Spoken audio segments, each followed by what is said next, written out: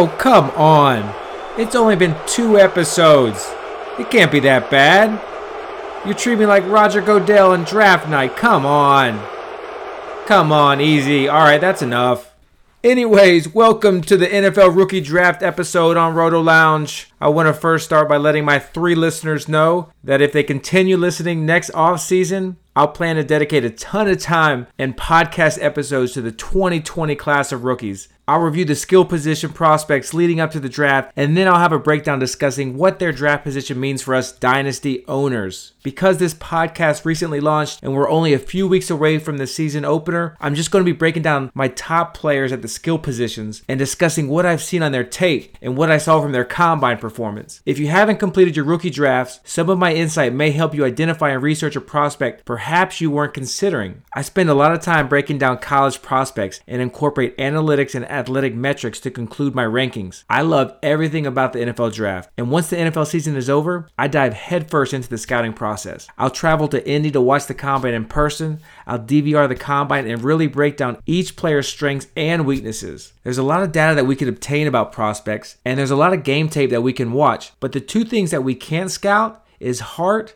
and what's going on between the prospect's 2 eyes. I've had really great grades on players that either didn't have the desire to compete once they made it to the league, or they couldn't stay on the field because things outside the football field. So it's not an exact science. Some of the best prospects bust, and some of the less likely players to succeed endure to have a Hall of Fame career. But grinding this part of fantasy is an addiction to me, and it's helped me build great dynasty teams. And I'm here to help contribute that to your dynasty team. Just like any draft, the first few rounds can be predictable based on several factors and also community influence. But I trust my evaluation process, and I'm confident that I can help other fantasy owners out there also understand what traits and skills to look for than simply watching highlight films on YouTube. If you enjoy what you hear, shoot me a DM on Twitter or ask any questions about these prospects. You can find me on Twitter at LoungeRoto. Subscribe to the podcast, and if you listen on Apple Podcasts, please leave a review. So sit back and get ready to boo Goodell. This is the Roto Lounge Rookie Podcast.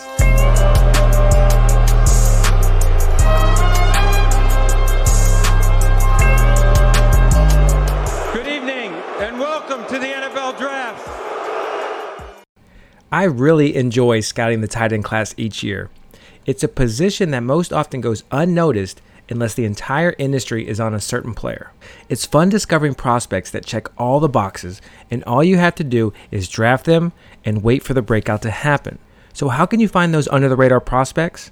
How did I identify Jimmy Graham and George Kittle as dynasty buys as rookie? Well, it takes some luck for sure, but it also takes a good process in knowing what to look for. So the question might be, what exactly do you look for? When scouting the tight end position, it comes down to a few things for me. And this might sound like the most obvious trait of all, but if you want to be a long-term contributor in the NFL, you have to be able to block. Yes, who would have thought that the great tight ends must know how to block?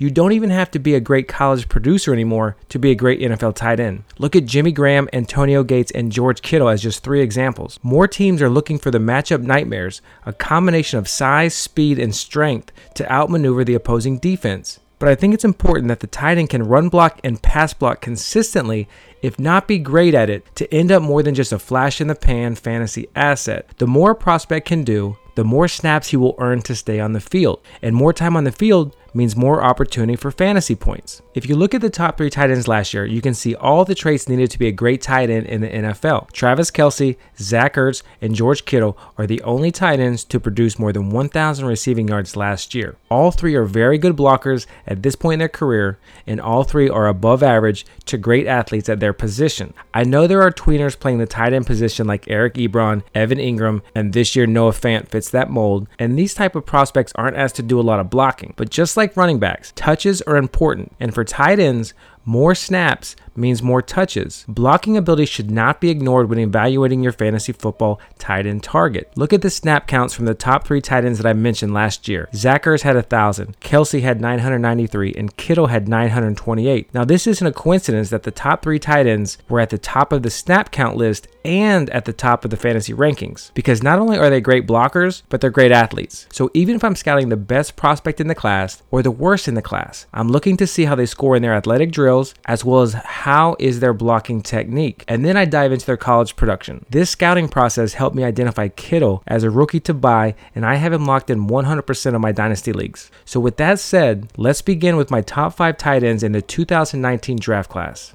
Number 5, Josh Oliver from San Jose State. He was drafted by Jacksonville Jaguars, round 3, pick 5. He comes in at 6'5", 250 pounds. He ran a 4.63 40 at the combine. That was third best among tight ends and faster than Josh Jacobs. His bench press was 22 reps. That was tied for the second best among all tight ends at the combine. His vertical jump was 34 inches and his broad jump was almost 10 feet. Now, high jump scores show that a prospect has good burst, and Oliver's 2 jump scores show he has an above average burst for his size. His 3-cone drill was 7.21 seconds and his 20-yard shuttle was 4.47 seconds. The cone drills demonstrate how agile a prospect is, and Oliver's weren't that impressive, so his agility isn't a strength of his coming in as a rookie. So when I sat down and watched his tape, these were some of my takeaways. He's a very versatile pass catcher. He can play the slot, inline, or move around the formation where he's needed. He runs a great route tree, and he's an ideal matchup nightmare in the NFL. Some of the things he needs to work on, his pass block and run block. Now, I have to give him some credit because on film, he looks like he wants to block. He's just not very good at it, so it's going to take some time. He also needs to have a better feel in zone coverage to get open. Now, Oliver was voted as the captain for the Spartans, which shows us that he has leadership skills. He made a huge production jump from his junior year to senior year, doubling his catches, yards, and touchdowns. Because he was a late developer at San Jose State, I think it's going to take him some time to acclimate to the NFL. But if or when he does, he has the all-around tools to be a Pro Bowl type player. His athletic measurables to me resemble an Eric Ebron type player at the next level.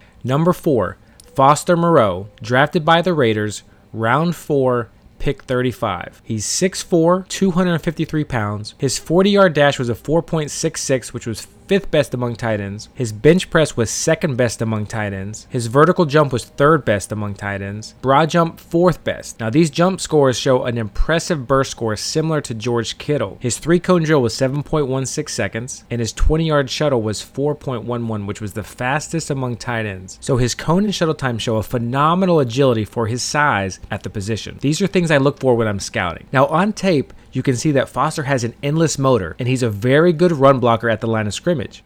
John Gruden doesn't get enough credit for his running game production, and I think Foster Moreau fits exactly the mold of a tight end that Gruden wants on the field at all times. Foster is also a decent pass protector. Now, when running routes, he showed soft hands, and after catching the ball, he's very tough to bring down, similar to what I saw watching George Kittle's film a few years ago. Also similar to Josh Oliver, Foster can play the slot, inline, or H-back. Now, some things that he needs to work on is that he needs to improve on his run blocking when he hits the second level. He also needs to work on his route tree because he wasn't asked to run very many routes at LSU. He needs more passing game experience as both a blocker and a pass catcher. Now, Foster also served as team captain for LSU, like Josh Oliver. Now get this, his athletic numbers rank in the 87th percentile of all tight ends since 1999, making him one of the most athletic tight ends in the past 20 years. He also has a basketball background, which could make him a nice red zone option in the NFL. So the difference between my number 4 Foster Moreau and my number 5 Josh Oliver is simply that Moreau has a greater athleticism and lesser production, just like George Kittle. Now Oliver has the greater production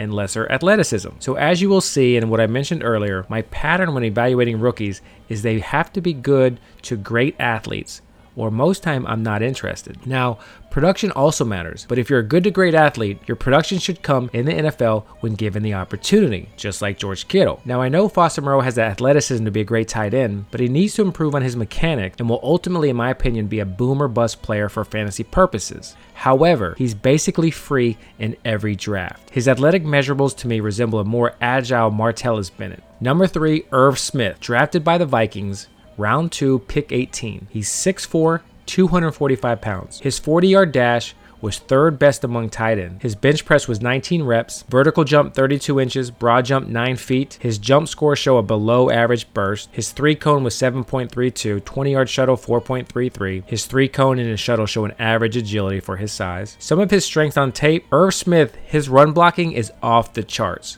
and arguably could be the best in this class. It's not on the Gronk level, but it's pretty impressive. He's a very skilled route runner, especially for the tight end position. He's also a very physical player who doesn't shy away from contact at any level. Some of his weaknesses is that he just has an average build for a tight end. When the ball's thrown his way, it doesn't seem like he's going to consistently win contested passes. And when he's running his routes, he needs to work on separation on his breaks. Now, Irv Smith's dad, Irv Smith Sr., was the New Orleans Saints 1993 first-round draft pick, so he has the NFL pedigree. And although Smith has the potential to be a top 10 tight end in the league, the re-signing of Kyle Rudolph could prevent him from getting the early reps he needs to develop into a fantasy factor in year 1 or 2. His athletic measurables to me compare favorably to Ben Watson, and I'm not talking about the 40-year-old version of Ben Watson. So number 2, I got Noah Fant, drafted by Denver Broncos, round 1, pick 20. He's 6'5", 240 pounds. His 40-yard dash was a 4.56, which was best among tight ends. His 225-pound bench press was 20 reps. His vertical jump was 39.5 inches, which was best among tight ends. And his broad jump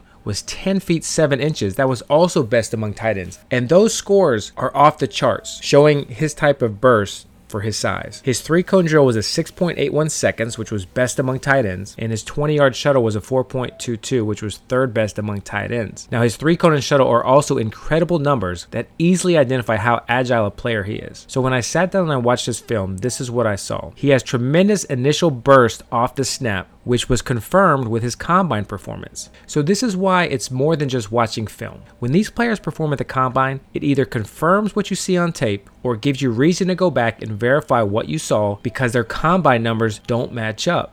Also, he easily reels in catches with very reliable hands. And similar to Foster Moreau and Josh Oliver, Noah Fant can line up anywhere on the line of scrimmage. He's very good knowing where the pocket of spaces are in zone coverage. Some of the weaknesses that I noted, he lacks the physicality in separating from man coverage. I noticed often he generally was brought down on initial contact, and he can improve on his overall blocking technique. So if Fant's physical attributes are so good, you might ask, why is he not far and away the tight end 1 in this class? Well, I got 2 words: Mike Gesicki. Mike Gesicki's combine numbers were even better than Fant's. Gesicki was faster, stronger, he also jumped higher, he jumped further, but guess what? Mike Gesicki's going to be an NFL bust. And for those with the argument that the former Patriots coaching staff now in Miami are going to turn him into the next Gronk, there's one problem with that. Mike doesn't know how to block. And that's a big problem for a tight end. That's also the problem for David Njoku, and it could be a problem for Noah Fant. So let's temper our enthusiasm for a bit until we see how he develops. Now, Fant is a great athlete and a natural pass catcher. His film shows all the athleticism necessary to be a playmaking tight end at the NFL level. And that said, he's far from a finished product. The reason I have him ranked number 2 on my board in this class is because Denver invested a first-round pick on him, and he will get every opportunity to establish himself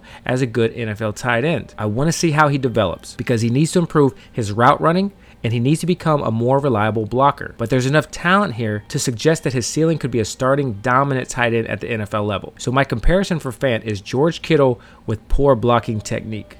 Number 1 is TJ Hockenson, drafted by Detroit Lions, round 1, pick 8. He's 6'5", 250 pounds. He ran a 4.7 40-yard dash. His bench press was only 17 reps, but his vertical jump was 37.5 inches, which was second best among tight ends, and his broad jump was 10 feet 3 inches, which was also second best among tight ends. So his jump scores show us that he's a very explosive athlete. Now his 3-cone drill was second best among tight ends, and his 20-yard shuttle was second best among tight ends. So it shows that he has excellent agility. So for me, when I was evaluating this class, it's TJ Hockenson, and then it's everybody else. Now on tape, some of his strengths that pop are that he's very polished route runner, and he has the quickness and strength to be a mismatch for defenders. He has a large catch radius, and strong hands allow him to catch anything thrown his direction, and he's a very strong run blocker. The few weaknesses I saw when watching his film, he needs to develop a better feel for finding holes in zone coverage, his pass protection could use improvement, and he needs more upper body strength. So Hockenson has all the tools to develop into a top 5 tight end in the NFL. He also possesses all the skills needed to be an every down player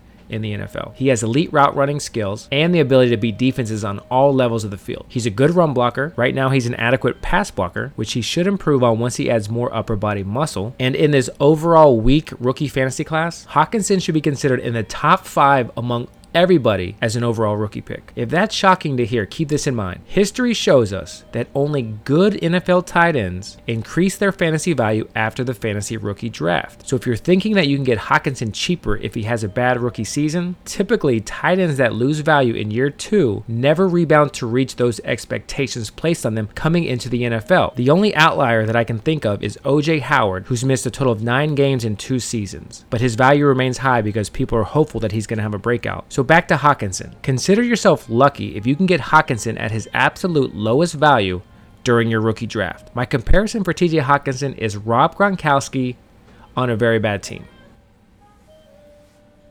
Let's talk about quarterbacks.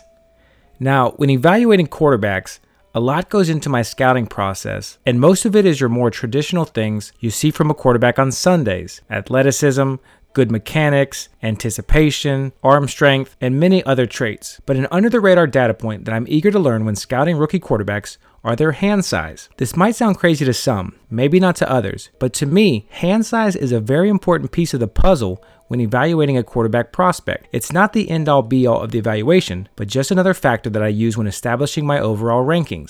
Hand size can be a positive or a negative in relation to several factors an NFL quarterback will face during his career. Most importantly are the weather conditions quarterbacks will endure. A cold, wet ball will be more difficult for a quarterback with smaller hands to grip and throw accurately. Trying to maneuver with the ball in the throwing hand can also be affected by small hands. And then there's protecting the football from defenders. Did you know that the 2 starting quarterbacks with the highest fumble rate in the past 5 years also have the smallest hands among all active NFL starters? Jared Goff and Derek Carr have a 9-inch and a 9.13 size hands, and both have over a 15% fumble rate. This podcast will help you identify metrics to implement into your process, and my hand size data point can also be used in your season-long strategy as well. An example of this was just last year. In the first round of the fantasy playoffs, I benched my starter Jared Goff and added Josh Allen off the waiver wire for this very reason. The first week of the fantasy playoffs, Goff and the Rams traveled to Chicago to play the Bears. The game called for very harsh weather conditions, and I was concerned because Khalil Mack was playing out of his mind, and I figured Goff would be under a ton of pressure and he could be prone to turnovers if he couldn't grip the ball well. With my season on the line, I trusted my process, not knowing the outcome. What the outcome? Goff had 4 interceptions on his way to a -1 fantasy point performance. That was a 19-point swing for me, and I did advance. Now, it could have been luck, but you have to trust your process. If Goff would have went off for 400 yards and 4 touchdowns, and I was completely wrong, I would have noted this for my process. But my current process led me to this culmination, and this time it worked for me. So if you have a good process that works for you, you can identify these opportunities and gain an edge over your opponents. Now, let me be clear. I'm not stating that hand size will determine whether or not a quarterback will be a bust or a star in the NFL, but I do think that it helps in the evaluation process. For those wanting to incorporate this metric, small hands for an NFL quarterback are considered anything less than 9.25 inches, and anything over 9.75 are considered large hands by NFL evaluators. To get hand size, it's the length measured from an outstretched thumb to an outstretched pinky finger. So I've only ranked 3 quarterbacks for you today because I'm not a big fan of Daniel Jones, Drew Lock, Will Grier, or most of the other lesser known quarterbacks. But I do have one quarterback under the radar that I really like, and my number 3 quarterback is Jarrett Stidham, drafted by New England, round 4, pick 31. He's 6'2", 218 pounds, and his 40-yard dash was a 4.81 seconds. Now, his hand size was a 9.13, so this is considered small by NFL standards and similar to Raiders quarterback Derek Carr. On the flip side, Stidham's teammate Tom Brady has a hand size of a 9.37 and has worn a grip glove for the past several seasons to help him maintain a proper hold on the football. We should probably see Stidham using a grip glove as well. Now, some things I liked on tape when watching Stidham were he has the body size and arm strength to compete at the NFL level. He showed his ability to read defenses and go through progressions well. He throws the ball well on the run when he's forced from the pocket. He has excellent mechanics and footwork while he's in the pocket, and he's great at throwing balls to a location, not a receiver. Some things I did not like when watching his tape, and the first thing that I noticed was that his 2017 and 2018 tape seemed to be a completely different player. The 2018 version of Stidham seemed to be one with much less confidence and seemed more pressured. I think this can mainly be attributed to his poor core offensive line at Auburn, and his tape shows that he can be streaky from game to game. In 2018, he seemed to get rattled when under pressure, and he struggles with inconsistent blitz recognition. Now, the college offense that he ran at Auburn most likely stunted his growth as an NFL-ready quarterback, but he has the talent to play at the highest level, and he needs some time to learn behind an established starter. Stidham also played at Baylor before transferring to Auburn, and in that system, he showed promise of an NFL pro-style quarterback with rushing upside. He had a 70% completion percentage at Baylor, and that's something New England surely had to love by selecting Stidham in the 4th round. Now, he's going to have the opportunity to learn behind Tom Brady and Brian Hoyer and could possibly develop into Brady's eventual heir in New England. We should see a lot of him during the preseason. My NFL comparison is a smaller Matt Schaub, and I think Stidham will be a great backup and could have a few good years in the league as a legit quarterback 1. Number 2, Dwayne Haskins, drafted by the Redskins round 1, pick 15. He's 6'3", 220 pounds, and his hand size was a 9.625. Now that's above the average mark, but just below the large range for NFL quarterbacks. And this is a great thing to know, as he will be able to control the ball well in the rain and cold temperatures that he may face at home in Washington. Now the knock on Dwayne Haskins is that he was a one-year starter in college, but that's for a good reason. He played behind J.T. Barrett, who established himself as one of the most prolific quarterbacks in Ohio State history. Now in high school, Rivals.com rated Haskins as the 5th best pro-style quarterback coming into this 2016 recruiting class. As a first-year starter in college, he became one of the nation's top quarterbacks and led Ohio State to a Big Ten title and a Rose Bowl victory. He broke 28 school records and 7 conference records. He also broke Drew Brees' long-standing Big Ten mark for most touchdown passes in a single season with 50. Now, when I watched Haskins on tape, a lot of positive things popped. Now, you can see that he's a student of the game and he can read defenses very well. He has a quick and effortless release. He masters the velocity on most of his throws to all areas of the field. He's also an adequate scrambler when the play breaks down, and he performed extremely well in the biggest of games and on the biggest of stages. Now, some red flags against Haskins are the obvious concerns regarding experience with just one single season as a starter. Also, he rarely took snaps directly behind center